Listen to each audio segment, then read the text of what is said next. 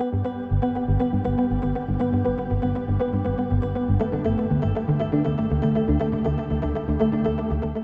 and welcome to the Loka Podcast. I'm your host, Bobby Mukherjee.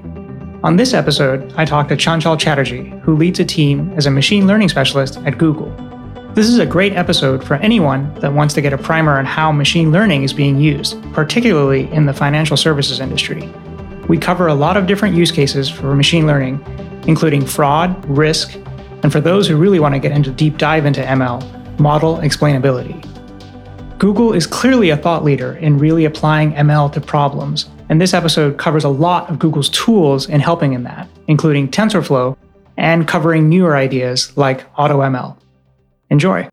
All right, so I'm here with my guest, and first things first, I'd like him to go ahead and introduce himself.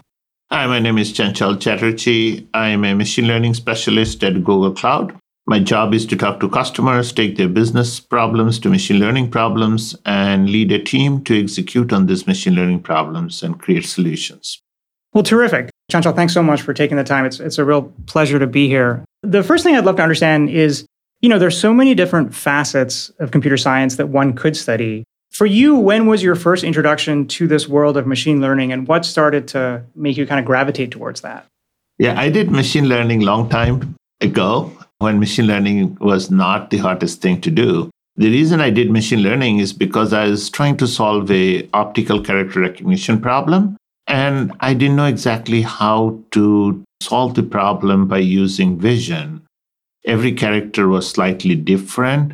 I went to Purdue University where I met my professor who was an old-time friend, and I said, how can I solve this problem where you have numerous characters coming through and they're constantly changing? And so we took the problem up as an adaptive learning problem, and we found out that the solution wasn't very interesting.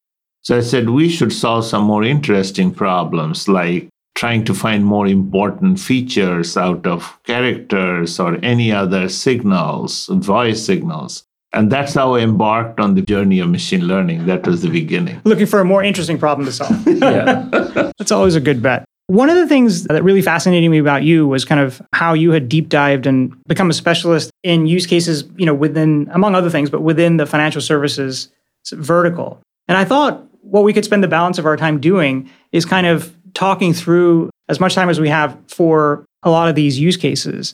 It's dealer's choice. So why don't we pick out the first one? So financial services, we have many, many machine learning problems. And at Google, we see hundreds of these problems. All the top 100 banks are our customers. In order to categorize them into multiple different categories, it will be too hard to do. But at a high level, financial fraud is a very big area of interest. Next one is risk, how to mitigate risk and how to quantify risks as margins or interest rates. There are other areas like how to redact sensitive data so that no sensitive data lands in any public place, especially the cloud. The other area is conversational agents. Google is big on conversational agents. We have Google Home, which is very popular. So we also have a product on the cloud called Dialogflow.ai. So that's another topic.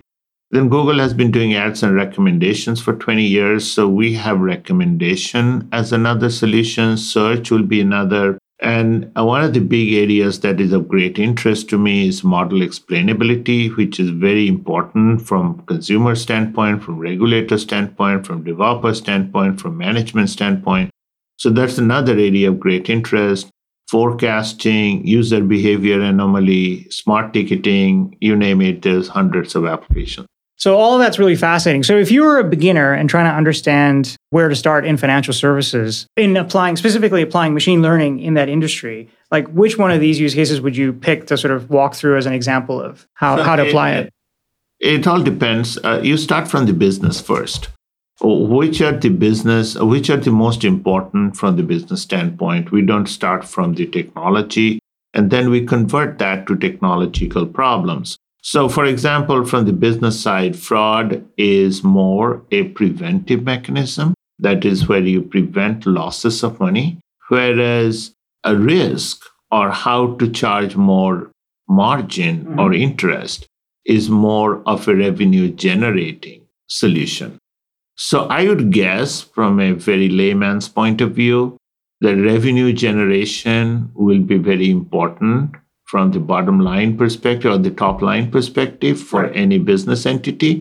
However, compliance is very important in the financial services because you can incur terrible fines. So financial fraud and similar and model explanation or regulator-based model explanation will be very important from loss prevention standpoint. So those will be the two top categories in my mind. Yeah. So things that are kind of helping you on the revenue increasing side, and then things that are helping you try to limit your losses. Correct. And on the expense side of the equation. Let's take fraud, for example. So at a high level, generically, because every bank is going to be set up differently, but if we just take a generic kind of use case, like what are the inputs that are being fed into kind of a machine learning construct, and then how is that like playing out?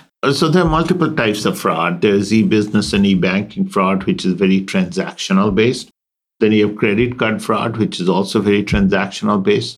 So this online e-business as well as credit card are the two top categories of fraud. The other is money laundering and anti-money laundering, of course. That's the other category, which is very important. I'd put fraud and anti-money laundering as two separate categories. And within fraud, you have banking, you have credit card, you have check fraud, you have ATM image fraud, and so on and so forth. So let's look at the transactional fraud, which is banking and the credit card. These are actually very complex problems to solve because you have real-time transactions from the time a credit card is swapped to the time when the fraud is detected will have to be done in far less than a second. And there are a lot of bottlenecks in the system. There could be a transaction server that is very slow, that could be old. So the whole machine learning problem becomes a very short latency problem to solve, like 25 milliseconds. So some of these are challenges. Presumably the ML building blocks that are present today that were not available maybe 5 or 6 years ago. So the ML building block, what is great about the cloud-based machine learning solutions is that we have the entire ML infrastructure, what we call the ML platform.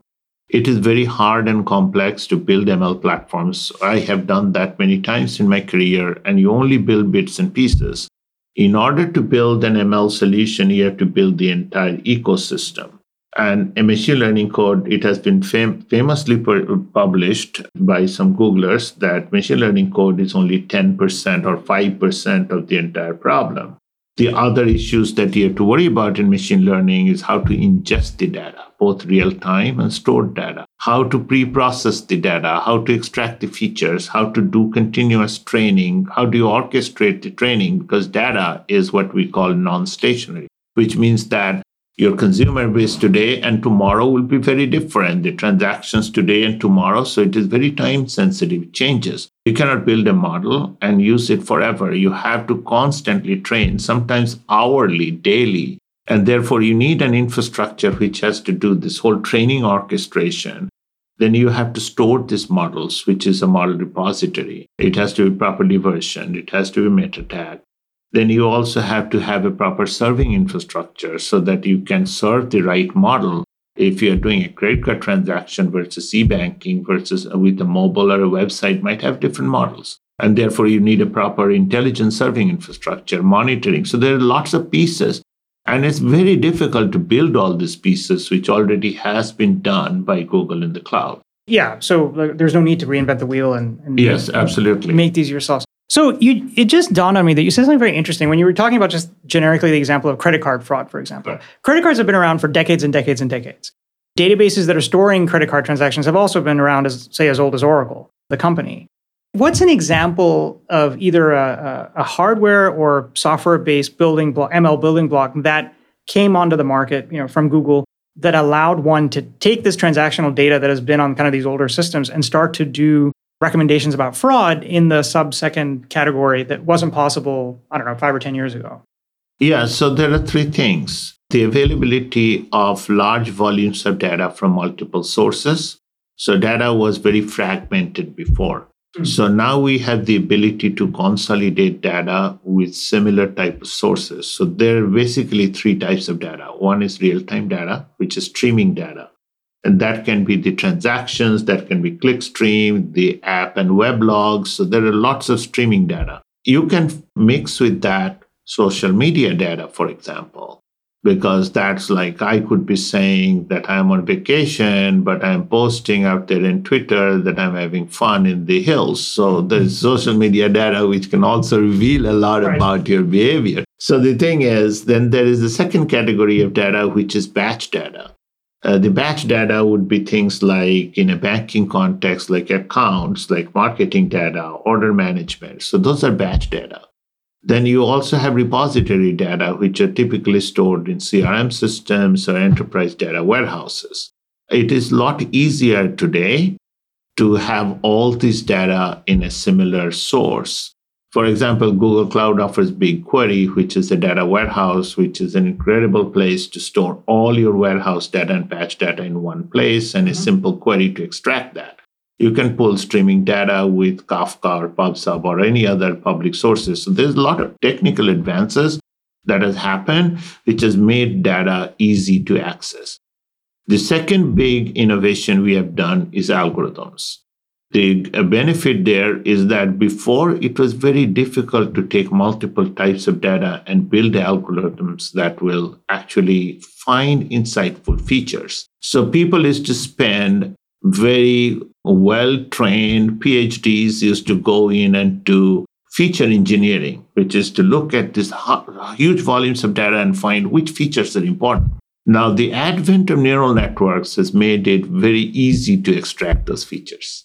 So that's the second innovation that has happened. And the third big innovation is the compute. That is, we have so much of compute power with the GPUs, with the TPUs, and the very powerful processors from Intel and AMD and all these companies that we can now process huge amounts of data in a short amount of time. So these are the three pillars that have really propelled machine learning from when I did my PhD till today. We used to do machine learning models then with neural networks, but it was so hard to either build or to deploy. Now it's so much easier. Yeah, and I'm guessing back then you were doing it on Sun Spark workstations? Yeah. Most of the highest power processor right after my PhD was 550 megahertz processors. So those were immensely underpowered. But it's just interesting because, I mean, a lot of these algorithms that are used today have been around for decades, but they just weren't, you couldn't get the full power out of them. But it's not entirely true because, yes, the algorithms like convolutional neural networks were discovered 20, 30 years ago, but they were never effectively used for face recognition, for example.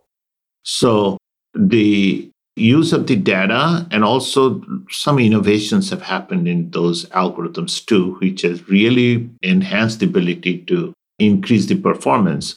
I was following some of the historical performances that we had. 5 years ago, doing a text recognition, a human being is generally 3% of the times we make a mistake. Machines were like almost 10 or 5 to 10% times we made a mistake.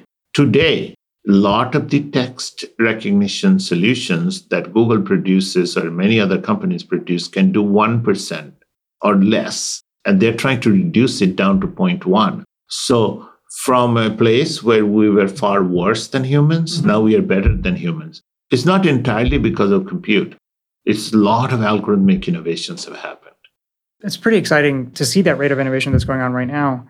Let's talk about some of these building blocks, just for my listeners, just to give them more context, because they come up a lot, and maybe you could give kind of a layman's explanation of some of these things. So let's TensorFlow. And just purely from a user standpoint, like how does that building block fit into something like fraud? TensorFlow is a machine learning platform. It is a way by which you can write complex machine learning code in a simple way. There is a construct on top of TensorFlow called Keras. Keras is also owned by Google. So it is basically simplifies the complexity of TensorFlow so that you can write machine learning code. Back when I did my PhD in 1996, in order to build a decision tree, we had to take the C 4.0 library of machine learning, of decision tree, you had to go hours and hours, figure out what function to call for each of these steps. And it was very difficult. It took you days, if not weeks, to implement. Today, with Keras running with scikit-learn, for example, which is another package, you can do decision tree in one line. Now, what did TensorFlow do? TensorFlow is immensely useful to do complex deep learning. To do a neural network, which was so complex 10, 20 years ago, even 5 years ago to build those. Today, with Keras, in 5 lines of code, you can build a very complex deep learning network. And you can train your machine learning models and you can run your machine learning models.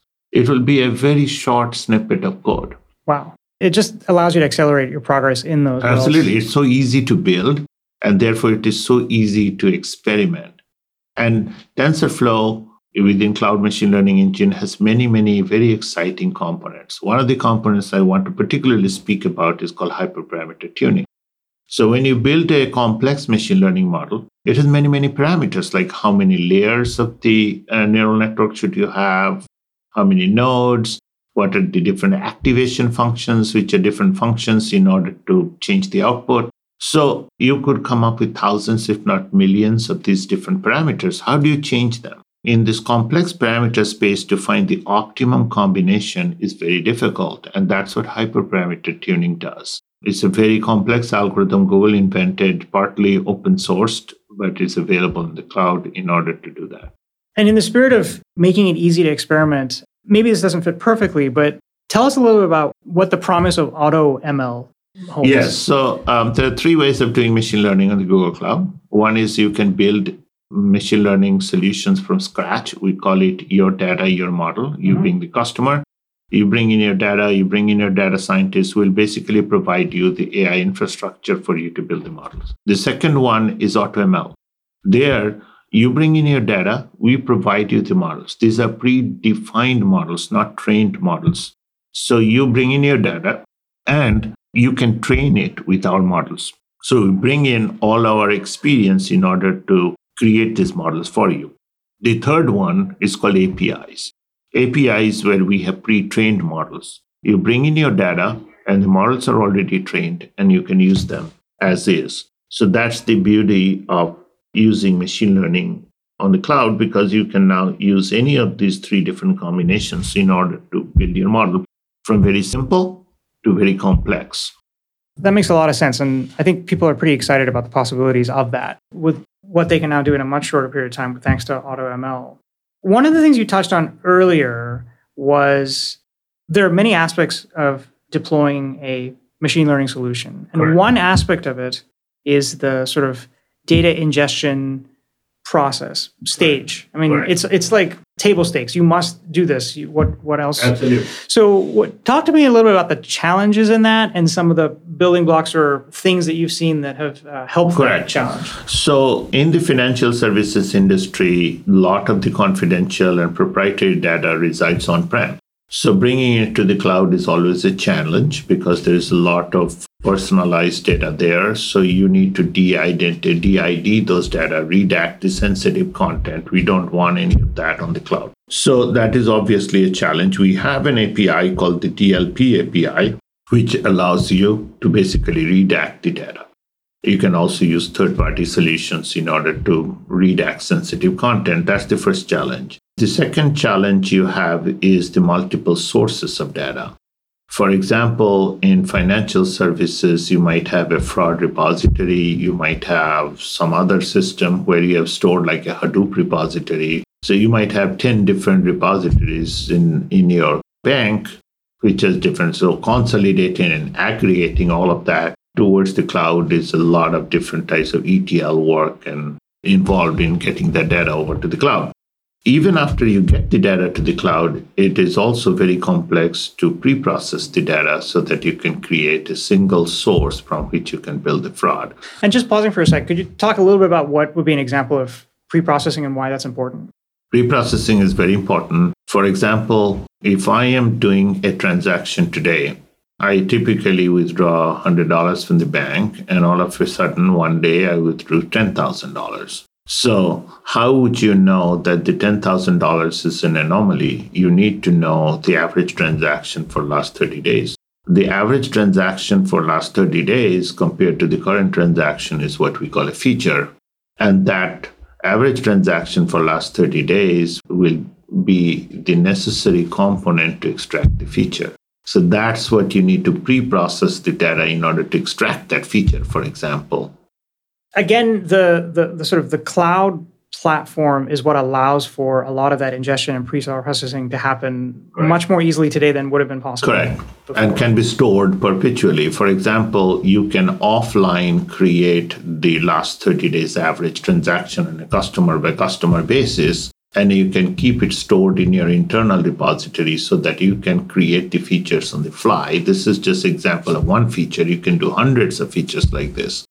And all of those have to be pre-processed. A new customer comes in, and all of a sudden, a new feature vector has to be created for that customer.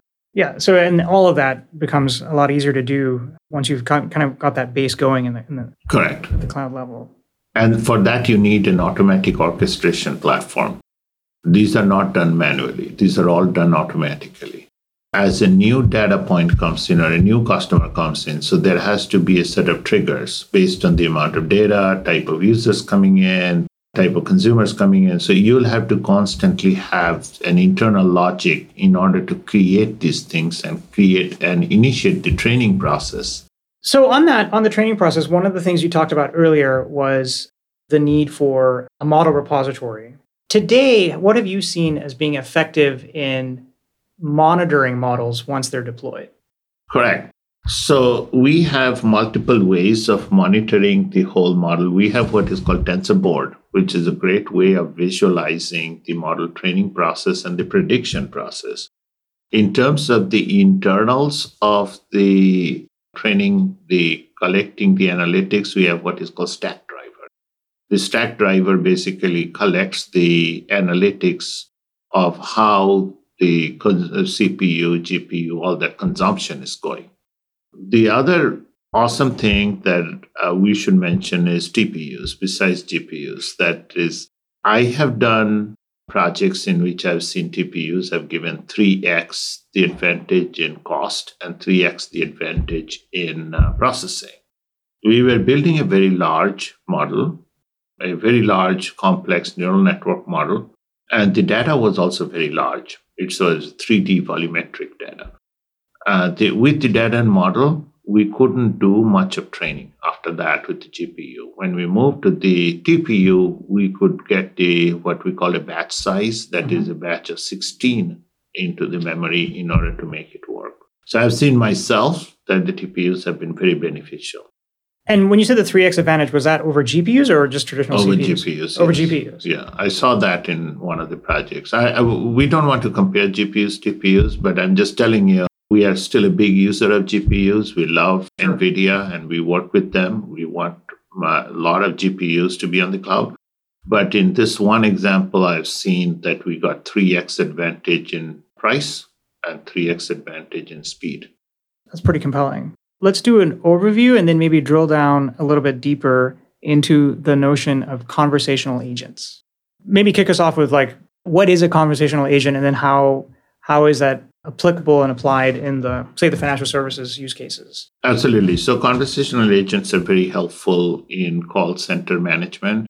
So we also have a complete product which is called Conversational AI, which is a end-to-end conversational agent management all the way from input to fulfillment. But there is a subset of that which is called Dialogflow.ai. Dialogflow is a customized solution that we have built in order to build chatbot agents. So this is where we can do delightful and natural conversational experiences. The key component of that is that you have agents for different questions that a person could ask. We train those agents with different types of utterances because the same question can be asked in many different ways. And then on the fulfillment side, we can integrate with messaging service, with phones, with Google Home, and multiple type of output And those are called fulfillment. The other big thing is that it has to support multiple types of languages. Mm-hmm. We have at least 30 supported languages. You also need to have what you call session flow visualization so that you can see how the sessions are happening. And it also helps to have pre-built agents, like asking your name is very common in a lot of these. So there are pre-built agents, like we have many pre-built agents, at least 30, maybe more, a lot more. Again, at a high level, how does the training of the conversational agent process happen? What is it? It's very simple, actually. You take the multiple types of utterances, you identify an agent for each different question, and you take the utterances and you train the agent with those utterances. It's very fast and very simple. Wow. The complexity is in the fulfillment side. Got it. Let's look at recommendation. Again, what is it at a high level and how could we apply So it? in the financial services, one of the biggest things is portfolio management, wealth management. These are instances where you want to have a personalized service. So like when you create a automatic trading platform or an automatic portfolio management platform like Wealthfront, then you do need to have a personalized service. So given a person's risk appetite, their point in life and income and so on and so forth, you can have a combination of equities or bonds or the two major types of agents. And then you can create a sort of a pyramid of what you need to invest in to get the return that you want. So this is an example of a personalized recommendation. Google has been doing recommendation for a lot of years, and we have open sourced many recommendation solutions. So, for example, historically, we have done very mature products like Siebel, factorization machine, distributed walls. If you search for Google Cloud Walls, you'll find the open source code for that. We also have later innovations like wide and deep learning, brain-based watch recommendation, deep retrieval, and then most of the ahead of curve recommendation engines that we have now are time delta sequence modeling, reinforcement learning. This is where you are dealing with non-stationary data that is changing so that you can time sequence. Reinforcement learning is an active learning method. So these are all new generation of learning methods. So Google has also been using recommendation in a lot of our products like search, apps, maps, videos, music, and so on and so forth. And so we have come up with, we have two types of solutions. One is the recommendation.ai, which is an AutoML solution. It's a retail-centric product, and it has been very beneficial in terms of increasing the click-through rate, customer adoption, which is also known as CVR, revenue generation, and so on and so forth. Sure. But the other one is that we have open source product like the distributed walls algorithm, matrix factorization that you can download the code, or you can just go to your cloud account and use it as is. I could see how that got its start more in the e-commerce retail world because people could sort of understand, like people like Amazon and so forth had made that very famous. If you read these books, you might be interested in these books, but you can apply that same principle to. Yes, so there is that concept of recommendation comes from basically you have a set of users and you have a set of products and you have a set of ratings. And then so you take the users, products, and the ratings and you match and create a new product. There are some very interesting variations of that. There is one that I have seen is where you do editorial recommendations. So a big publishing house, they have editors as your customer. They want to know how an editor should recommend a content to the users. So that's a completely different model. There you don't have the users and products and ratings in between. Your user is the editor and the products is all your content. So that becomes slightly different variations. So the same algorithm cannot be used there. But all I'm saying is that the recommendations can have separate specialization. Yeah, I can see how that could be very powerful. Yeah, the mind blows at the possibilities on that front. Yeah, and the second one is very interesting because you're creating trends. Right. Like in journalism, you could create a new trend. That's pretty wild. Let's talk about one thing that I think is more near and dear to your heart, model explainability. What is that, and how can we use that? So in the banking sector, model explainability is very, very useful in many sectors like credit lending, transaction fraud, anti-money laundering, blah, blah, blah. But the key thing to understand is model explainability is not a monolithic thing. You have multiple audiences. You have the developers as the audience, which is how most developers view model explainability, how to build better models. So we look at the models, we look at its output, what features went into it so that we can enhance those features and build another model and iterate through that process. The second audience for model explainability is the consumers. You go to the bank and you ask for a loan of $250K and you only get $200K or you get denied. So the person says, why did my loan get denied? You cannot just say it is because the model came up with it. Right. So you have to give the reasons. These are the reasons. Your income wasn't sufficient or you had too much loan or whatever. And you have to come up with that from the model itself. The third audience is regulators. Regulators want to do model explainability so that to see that you comply to regulations. And the fourth audience is the management. I'll only address the first three. Each of them have different goals. So engineers want to produce better models. Consumers want to produce better analysis, want to see better analysis. So engineers, models, consumers, analysis, regulators, reports. So each of them have different end results. End result using the same basic principle.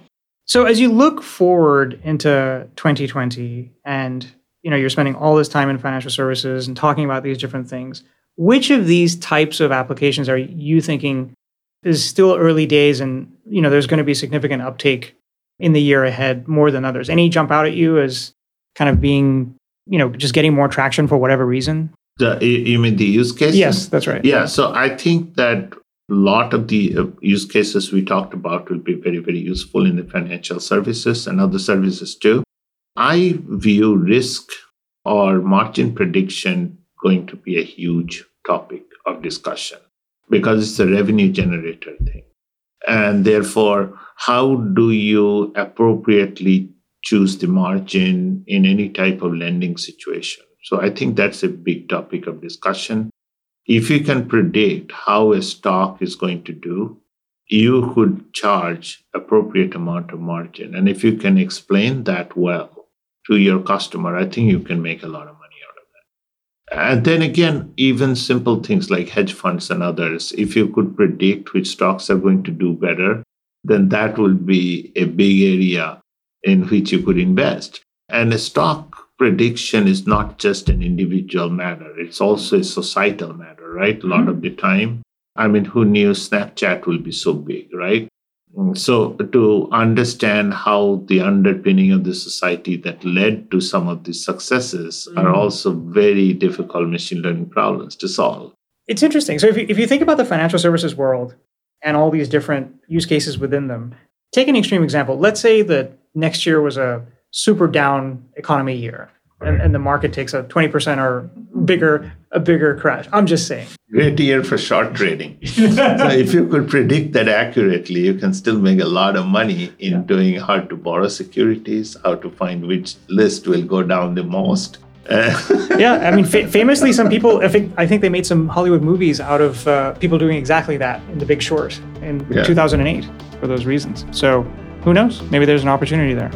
Chanchal, I feel like I've barred you for a long time and I really appreciate it, but this has been an absolute pleasure. Thank you so very much. Thank you very much. I appreciate it.